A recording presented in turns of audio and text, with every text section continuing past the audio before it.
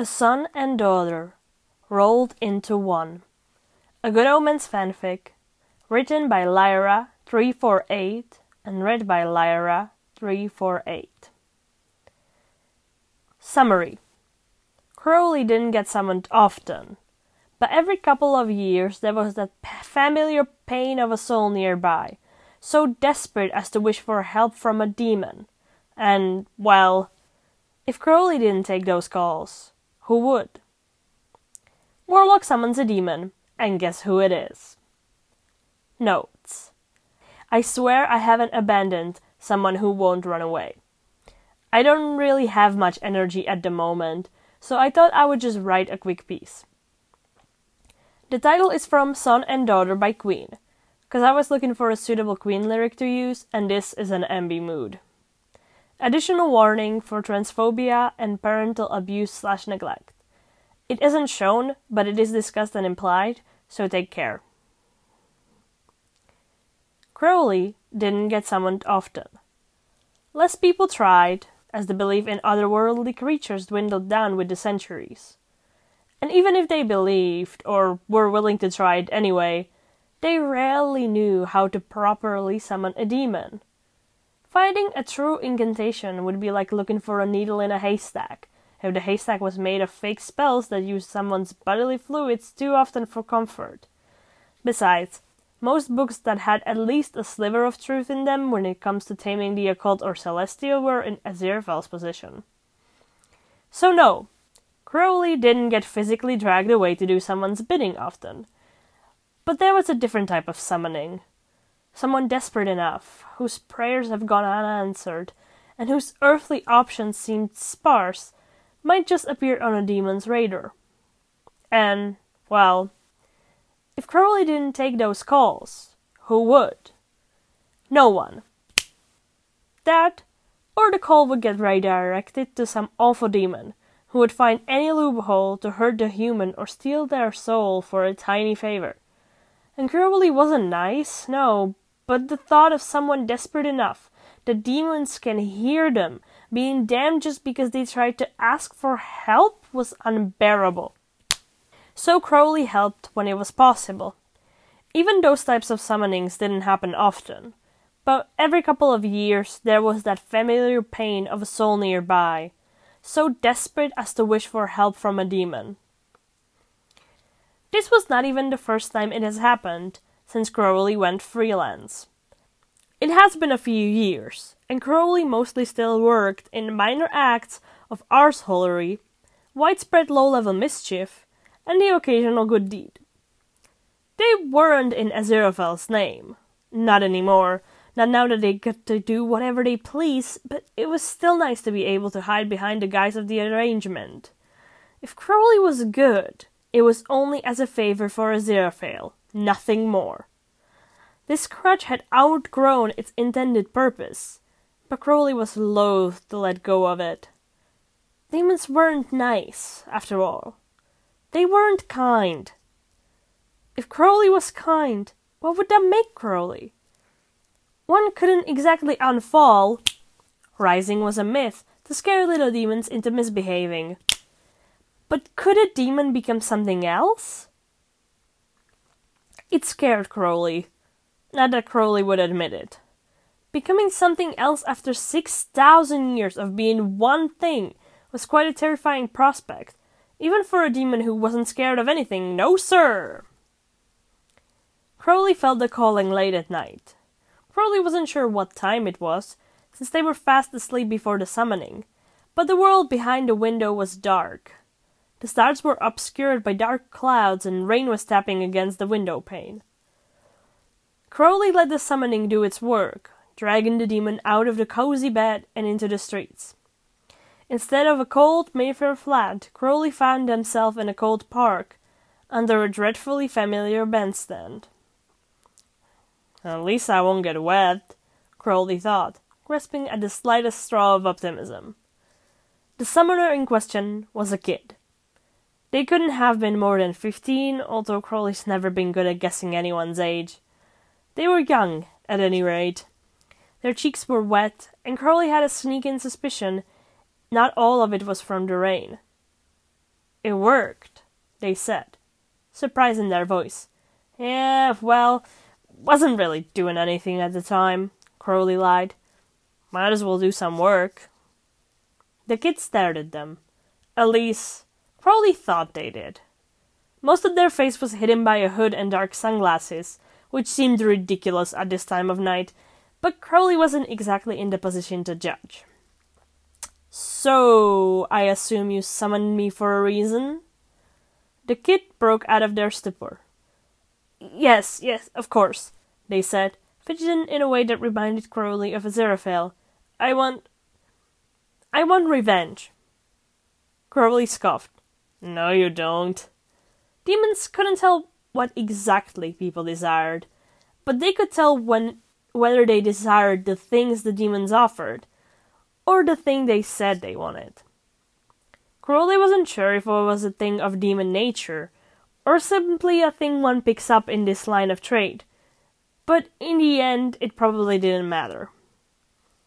The kid was hiding from the rain in the only covering in a park in the middle of the night, and Crowley was pretty sure there were tears at best and a black eye at worst hiding under their sunglasses. At a guess, they just thought revenge was something they should say. No vulnerability in front of the strange demon, which Crowley could respect, though it was not ideal for his job.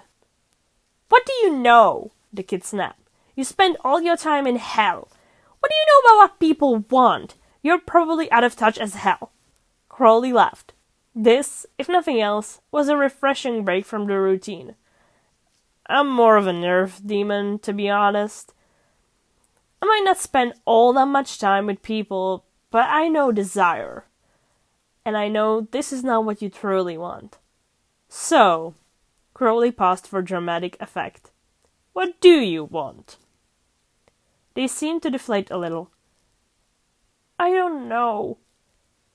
You literally summoned the demon to get what you want. You must have some idea. I want out! They screamed. They were telling the truth this time, but Crowley couldn't exactly work with something this vague.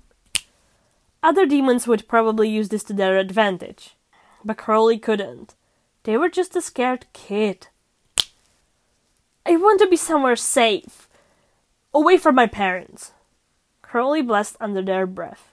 They seemed more and more like the black eye scenario. The kid kept talking. I want better parents. Different ones. I want someone who will respect me, who will be there for me, who will actually love me for me, not some idea of me they imagined while they were too busy to actually pay attention to me. I want my They cut themselves off. They stayed silent for a moment, and Crowley considered asking what it was that they almost said, the thing they seemed to want so badly and were resolute not to say, but thought better of it. They wouldn't respond well if pushed. I don't want to stand here in the rain with a demon who probably doesn't care about any of this. Crowley snapped her fingers, and suddenly they were standing in the bookshop, dry. This shocked the kid into silence. I care, Crowley said. I can help you. Crowley? Aziraphale's voice came from the back. Is that you? Yeah, Angel, Crowley called back. I brought work with me. And what makes you think I want to stay with a gay demon? The kid hissed. The prickliness was familiar ground for Crowley. I'm not gay. Well, not in the way you're thinking. I'm not a man. Oh. They put their hands into the pocket of their hoodie. Sorry. What pronouns do you use? Not if I can help it. Crowley flashed a fanged grin. They, sometimes. Or any other that I fancy at the moment. Humans call me all sorts of things. I don't really care. The kid nodded and thought for a little. I use they them, they said eventually. Okay, Crowley said simply. This must have been the right answer, because their shoulders sagged in relief. Aziraphale poked his head into the shop proper. I made hot cocoa if you want some, my dear. I'm not drinking something a stranger hands me. You could be trying to poison me for all I know. Aziraphale's sweet smile stood unwavering. The offer stands if you change your mind. It has tiny marshmallows. Crowley rolled their eyes. Of course the angel chose bribery instead of reassurance. It worked, too, or at least awakened the kids' curiosity enough for them to trail after Aziraphale to the back room. They sat at the edge of the sofa, like it was going to swallow them whole. Crowley had a standing feud with the bookshop sofa since 1957, and wouldn't be surprised if it resulted to cannibalism. Whatever it is called when a piece of furniture consumes a human or a human-shaped being. Crowley sat next to them, leaving enough space between them as to not crowd the kid, and glared at the sofa for good measure. The kid gingerly took the mug offered to them, bringing it up to their lips. Before they could taste the chocolate, the steam from the beverage clouded their glasses, a pain Crowley was all too familiar with. Fudge, they blessed, using a word Crowley would have thought too uncool for a teenager like them. They took the sunglasses off, trying to wipe at them uselessly. Their eyes were green and familiar and perfect, and Crowley and Aziraphale both found themselves frozen. Warlock Dowling looked up. "What?" they snapped. "Do I have something on my face?" "No, Crowley tried speaking, failing miserably. They cleared their throat and tried again. You're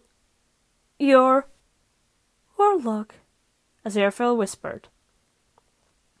Warlock's hands shook. "How'd you know my name?" Crowley tried not to cry out, pressing a hand to their mouth to silence a sob that tried tearing out of their throat. "Do you still use that name?" Aziraphale asked. "I don't want to presume, only that's the name we knew you as, my dear child." "Yeah, I'm still Warlock." "You didn't answer my question, though."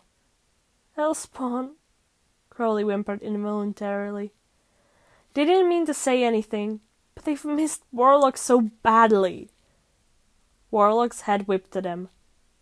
"Nanny?" Crowley couldn't do anything but nod. And then suddenly their arms were full of Not Antichrist, shaking and crying. "Shh, shh. Nanny's here. Nanny!" Crowley held Warlock until they both stopped crying. Then she pushed Warlock away, holding them by their shoulders, studying their face. They didn't have a black eye after all, luckily for Thaddeus. She wouldn't hold back if he touched her little hellspawn. "You've grown," she said dumbly, the reaction of every relative seeing a child for the first time in a while. Warlock, reacting like any child faced with this reaction, who was comfortable enough with the adult, rolled their eyes and said, "Duh." Crowley ruffled Warlock's now longer hair in retaliation. "You look just the same," Warlock said, quite nonsensically. "Crowley's disguise was top-notch, excuse you." "I've never seen your eyes before." "That was on purpose." "Duh. Do you only ever state the obvious, Nanny?" Crowley would have been offended if he wasn't so blessed happy to see Warlock again. Except, "What did I tell you about demons, youngling?" Warlock made a face. "You can call me young man if that is the alternative." "Warlock! You said I would be commanding all demons." "What did I say about making deals with them?" Warlock winced. "Not to? But you would never hurt me." "You clearly didn't know it was me." "You could have gotten hurt." "I already did. I'd rather take my chances with a demon." The room lapsed into a stunned silence. Aziraphale cleared his throat. "I think that's quite enough of fighting, don't you? Miss, no," he sighed. "Young Warlock has clearly had an eventful night and must be tired. You're both insufferable when you haven't gotten enough sleep, and I refuse to deal with that." Warlock grinned. "Brother Francis! I always knew you and Nanny were in love." Crowley's mouth was incapable of letting out anything other than random consonants, it seemed. Aziraphale blinked slowly. "You humans have strange ideas for jokes." Nanny! Did you not tell him? I thought you said I should face my fears head on." "Doesn't mean I have to," Crowley muttered. He cleared his throat. I have no idea what you're talking about. Right. Warlock took a sip of their miraculously still hot cocoa. Anyway, I didn't really make a deal with you. I only said what I wanted. We didn't really agree on anything. You summoned me and asked me for something. If it was anyone other than you, I would have already had their soul on a list in hell. Bullshit, Warlock laughed. Warlock! Language!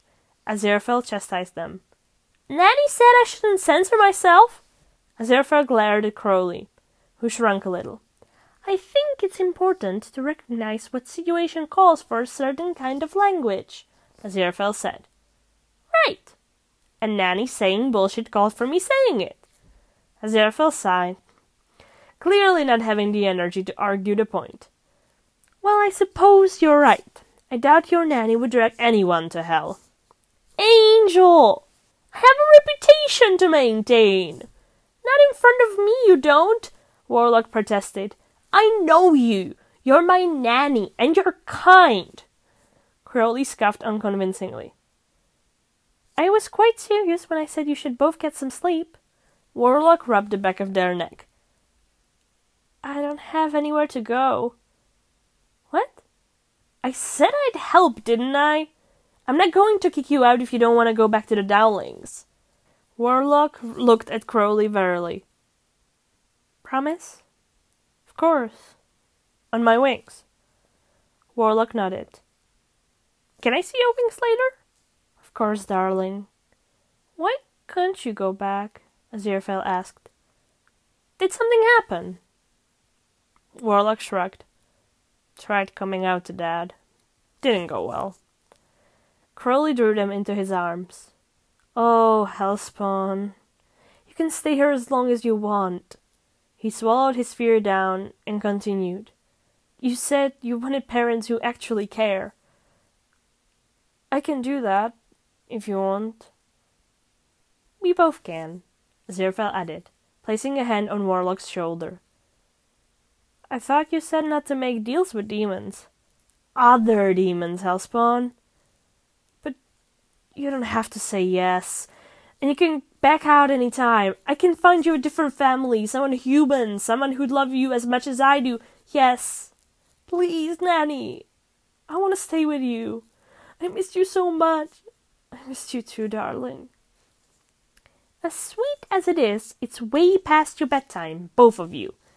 Please go sleep before you start crying again. I'm not tired, protested Warlock, a yawn fighting to escape them. Of course you're not. That's why you can barely keep your eyes open. Warlock stuck their tongue out at Aziraphale, and Crowley could cry at this, watching their two favorite people in the world together. Maybe being something new wasn't that bad if they could have this. The end. Thank you for listening.